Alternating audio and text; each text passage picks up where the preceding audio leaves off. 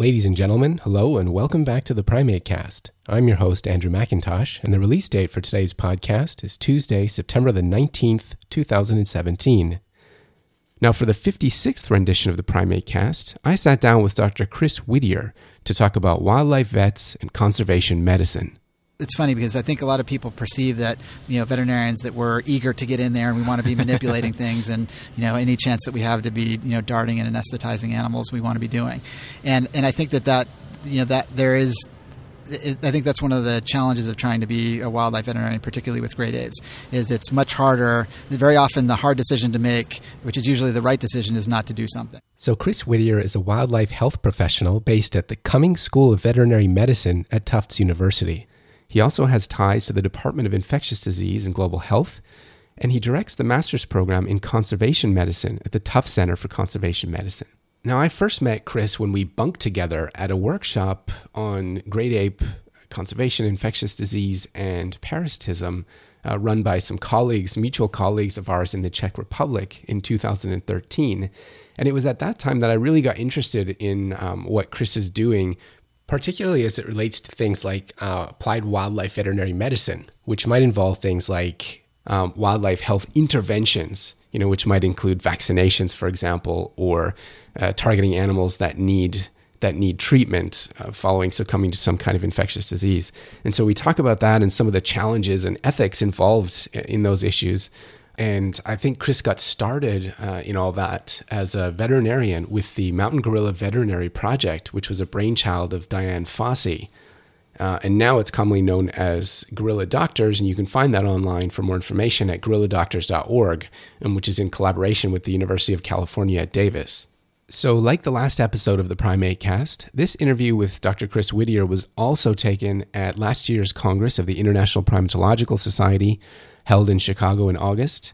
And Chris was in town joining a symposium, presenting in a symposium on great ape health monitoring in Africa. And I took the opportunity to sit down with him, reconnect, and talk about this stuff, conservation medicine, extreme conservation. And I hope everyone enjoys this interview on the Primate Cast with Dr. Chris Whittier. Maybe just to start out, can you tell us about how your involvement in the Mountain Gorilla Veterinary Project and maybe how that kind of thing came to fruition? Yeah, sure. So I was one of the regional field veterinarians for the Mountain Gorilla Veterinary Project from 2001 through 2006. And the origin of the project actually started, Diane Fossey, when she was still alive, appreciated that the gorillas were having various health concerns, the biggest one of which was occasionally getting accidentally caught in snares. Mm-hmm. And so the gorillas are, those snares are set for other animals, but they're pretty indiscriminate and they're pretty well hidden, and every once in a while the gorillas accidentally get caught in them. Mm-hmm. Gorillas are strong enough that when they get caught they can break it away from whatever it's attached to, but then they're stuck with that wire or that rope stuck around their hand or their foot, and they can become infected, or they can lose their hand or their foot. And so those need to be taken off to try to save their lives. So Fossey requested veterinary assistance kind of specifically, for that type of work. Mm-hmm. Actually those discussions started just before she died, although the project didn't get off the ground until just after she died. And so that's, the project started with a veterinarian on there, primarily to be able to respond to snares, and then it just sort of grew from there. So I think in your talk you presented data that show, now the mountain gorilla population there in Volcanoes National Park is on the rise, is looking quite healthy at the moment. Yep. And so part of that is because of the massive conservation effort, but then part of it, according to your talk and what people see, is directly related to this project. Yeah. So there's a publication from, I think Martha Robbins is the lead author, and the title is about sort of this idea of extreme conservation. Mm-hmm. And the mountain gorillas are a relatively unique situation because of the economics, because of where they are geographically, the fact that you can get tourists in and out of there pretty easily. There's infrastructure, there's a tourist history, and a lot of stakeholders that are interested and invested. Mostly because of Diane Fossey and her legacies with sort of all these organizations. And so one of the things that Martha was interested in looking at is how all those things together contribute to the successful conservation of the mountain gorillas. And they had a nice enough data set that they're actually able to look at groups where there had been veterinary care. And even though it's the sort of the same population, there were years that the vets couldn't go into Congo. Right. And so they had a good sample of data of essentially gorillas that were having some of the benefits of being monitored and some of the anti-poaching, but not having veterinary access or having veterinarians have access to them. And so they're able to kind of tease out that bit of a difference. And you can attribute the veterinary care to about half of the growth. So the population growth is like 4%, 2% of which can be attributed to the veterinary care. And so I actually had a good talk with Martha about this yesterday, and I think one of the important take-home messages there is that the veterinary care has certainly been contributing, but it should always be kept in mind that it's contributing, and it's part of a pretty complex effort that involves a lot of other pieces with just the other conservation methods and the rangers and the investment from all the parks and things like that. Yeah. So I imagine, you mentioned extreme conservation, so in many ways it is quite extreme. Like in the best case scenario, you probably wouldn't need this kind of effort if you had healthy populations, but just because of the drastically small numbers we're dealing with, it seems to be more and more necessary. Yeah, and I feel like just even in the sort of length of my career, not that I'm that old or that young, but when I was in vet school, I think there was still the sort of paradigm was these are wild animals, they should be left alone, and I think that's slowly shifted to the realization that, yes, these are wild animals, but we're doing a lot to interfere with their lives. Starting by being there in the first place, whether it's for research or for tourism or for anything else. And I think that the sort of follow-up of that is then, if we're interfering with them, then don't we owe them some sort of a trade-off? Like, shouldn't we be doing things to protect them? And does that protection extend to doing veterinary care if and when it might be needed?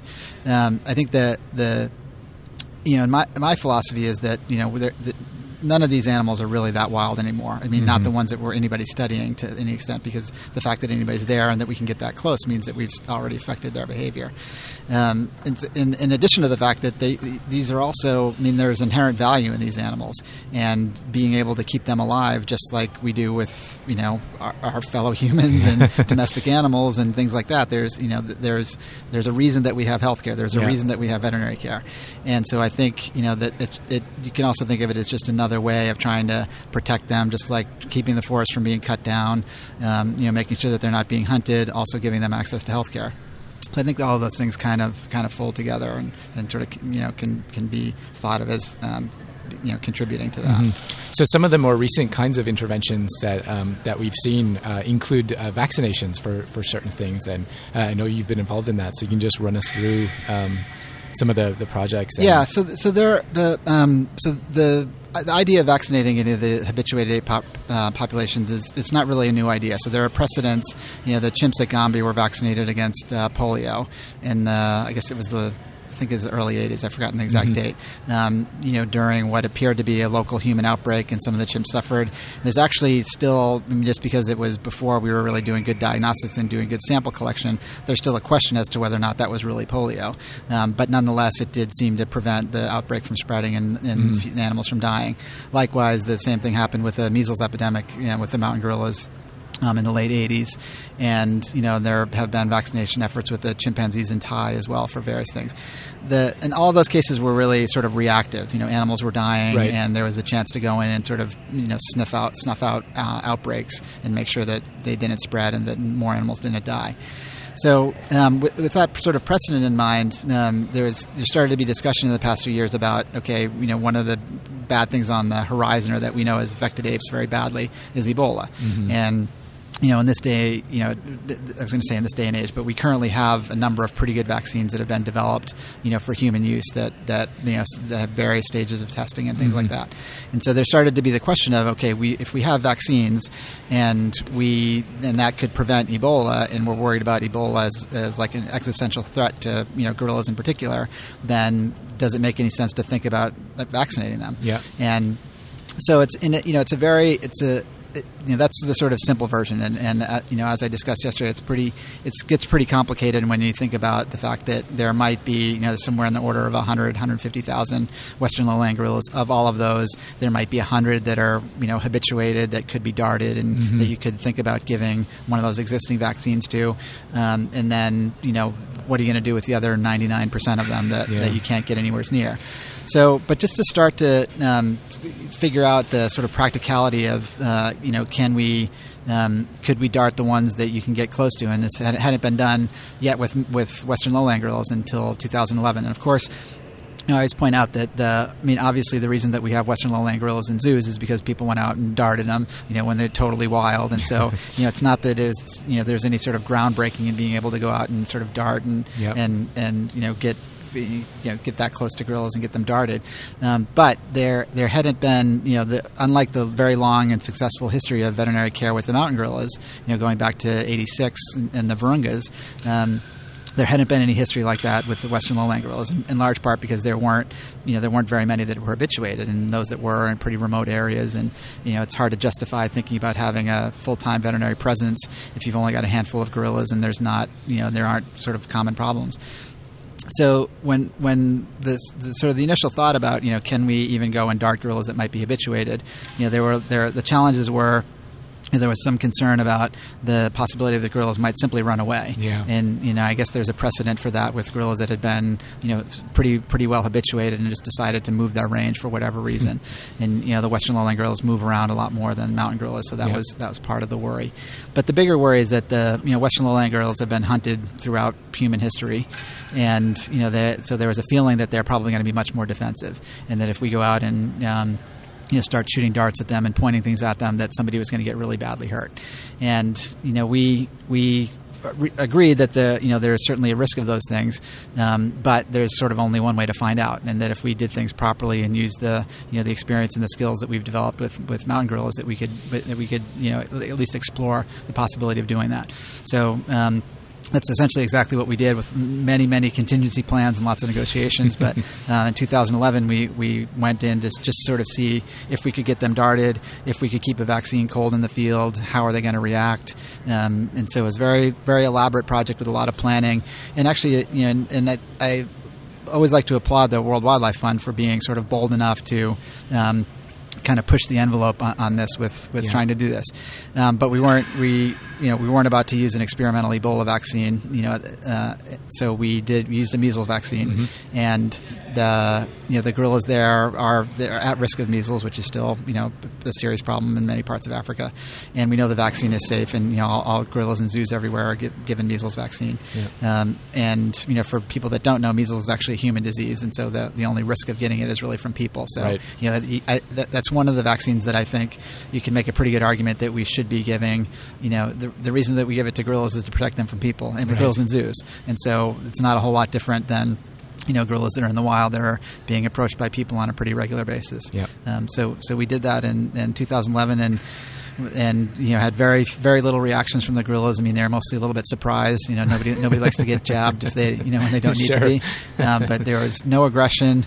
I don't think there were even any vocalizations. Occasionally they might dash a couple yards in surprise, but we were very pleasantly surprised how well it went over. And I think again with the very well trained team of people that are working for World Wildlife Fund in the field, the experience that I had from working with mountain gorillas, and just sort of a lot of preparation and caution that we were able to do that. Yeah. So at this IPS 2016, there was a nice session we had on health monitoring disease, and it was mostly restricted to the great apes and the stuff that you're involved with in Africa. But just from your perspective, I mean, how has this kind of field grown, and where do you see both yourself and just the continuation of this kind of work going?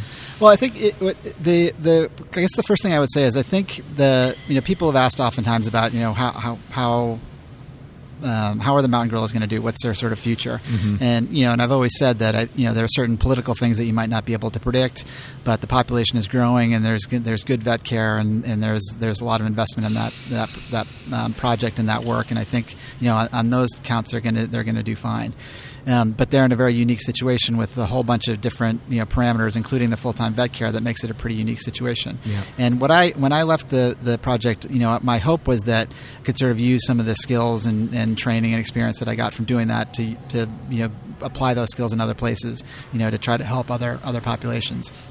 And since that time, there's close to a full-time vet presence at Thai. There's a pretty good vet presence at Gombe, and increasingly more with in-country, the resident, locals that have been trained as veterinarians and get a little bit of additional training just because they generally don't get a lot of wildlife. So I think that's slowly happening, and it's been nice to be able to sort of be a part of kind of helping to spread some of that to other areas where it's needed.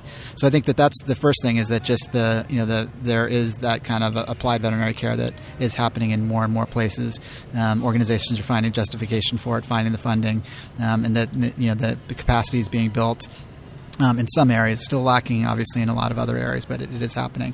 And the other thing is that I think that by and large the kind of the quality of medicine is improving. I mean, even in the time we were with the mountain gorillas, we like to think that we improved the anesthetic protocol. We started using inhalation, basically using gas anesthesia in the field rather than just injectable drugs, which gives you a lot more control over the situation. And so.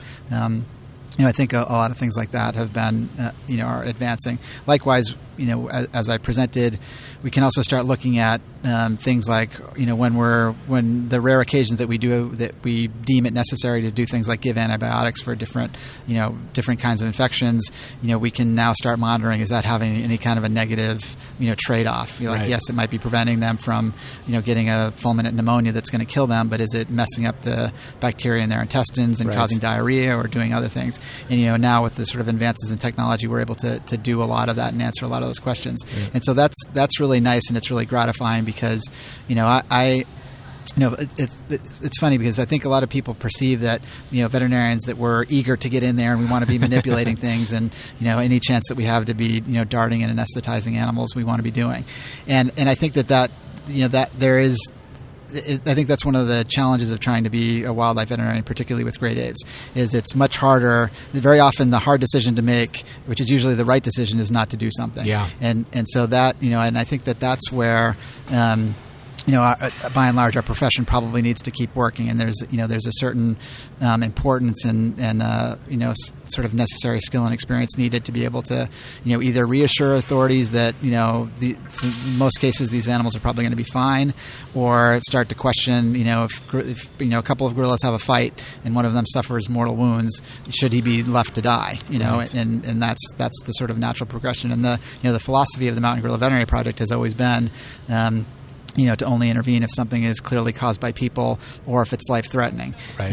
And you get into a little bit of a gray area with things being life-threatening because, it doesn't, you can die from pretty simple infections if you really want to. But I think there's also, relatively clear things like, fighting male gorillas that's part of their life. Yeah. And if you're intervening and saving too many of those male gorillas, then the adult males in the population gets out of whack and you start to have, real problems. So I think that, there's a real, there always has to be an understanding, and it's best if this is all kind of agreed and negotiated beforehand as to what is going to be appropriate decision tree for how and when you might step in as a veterinarian, under what circumstances, and making sure that all the stakeholders are in agreement about that. Okay, cool. Well, thanks so much, Chris Whittier, for joining us on the Primate Cast, and look forward to see you at the next one. Yeah, thanks. It was enjoyable. You have been listening to the Primate Cast, a podcast series dedicated to the study and conservation of primates around the world. Brought to you by the Centre for International Collaboration and Advanced Studies in Primatology of the Primate Research Institute of Kyoto University. Visit us online at www.cicasp.pri.kyoto-u.ac.jp/news/podcasts and follow us on Facebook at www.facebook.com/theprimatecast and on Twitter at The Primate Cast.